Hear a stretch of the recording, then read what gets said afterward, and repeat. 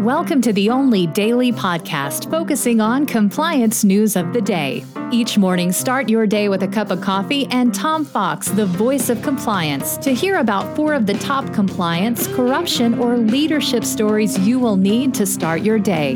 The Daily Compliance News is a production of the Compliance Podcast Network.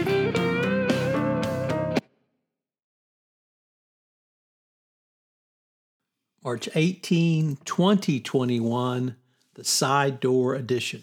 And we begin with that story from Time Magazine that Netflix is going to have a documentary about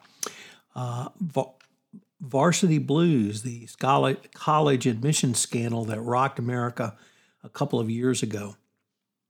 The name of today's episode, Side Door, comes from this story, which was pieced together and made into a documentary as a way to get undeserving, rich, white, or Asian students into universities they weren't otherwise qualified for.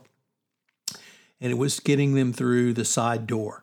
So it's going to be really interesting to see this. It's a pretty sordid damnation of the college admission process and how colleges will basically allow fraud, people who engage in fraud, and basically buy their way into universities.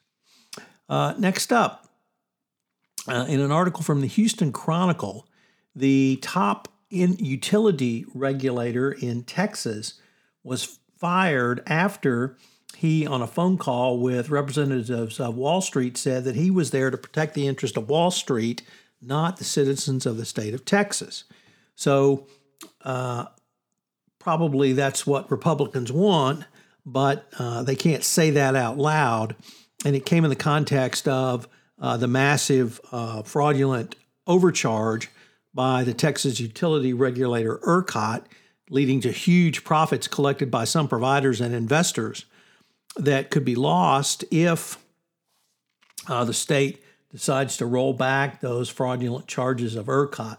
So it's going to be interesting to see what happens on that front. But here you had the top utility regulator saying his job was to protect Wall Street, their profits, not profits of Texas businesses or even citizens of the state of Texas.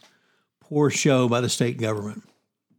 An interesting story from a first-time contributor to the Daily Compliance News, the Free Malaysia Today, indicates that the U.S. government is resisting attempts by former Prime Minister Najib Razak to obtain discovery from the Department of Justice that the DOJ got from Goldman Sachs and their banker Tim Leissner as a part of their guilty pleas in the Goldman Sachs FCPA case.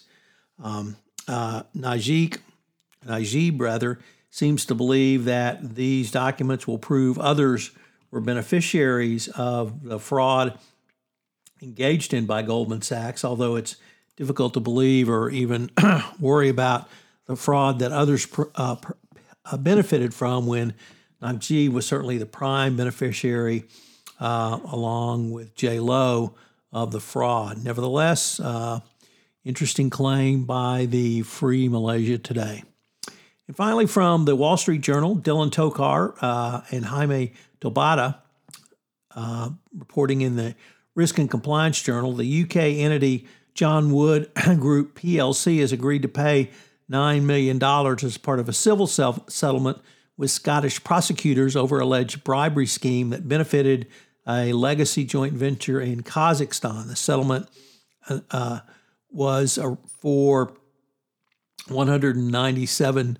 Rather, the settlement is part of an overall total settlement of $197 million that John Wood has paid to UK, US, Brazilian, and now Scottish regulators and prosecutors regarding its business operations with Unaoil. So we see additional fallout from the Unaoil scandal. The Daily Compliance News is a production of the Compliance Podcast Network and a proud member of C-Suite Radio. Thanks so much for listening. I hope you'll join me again tomorrow.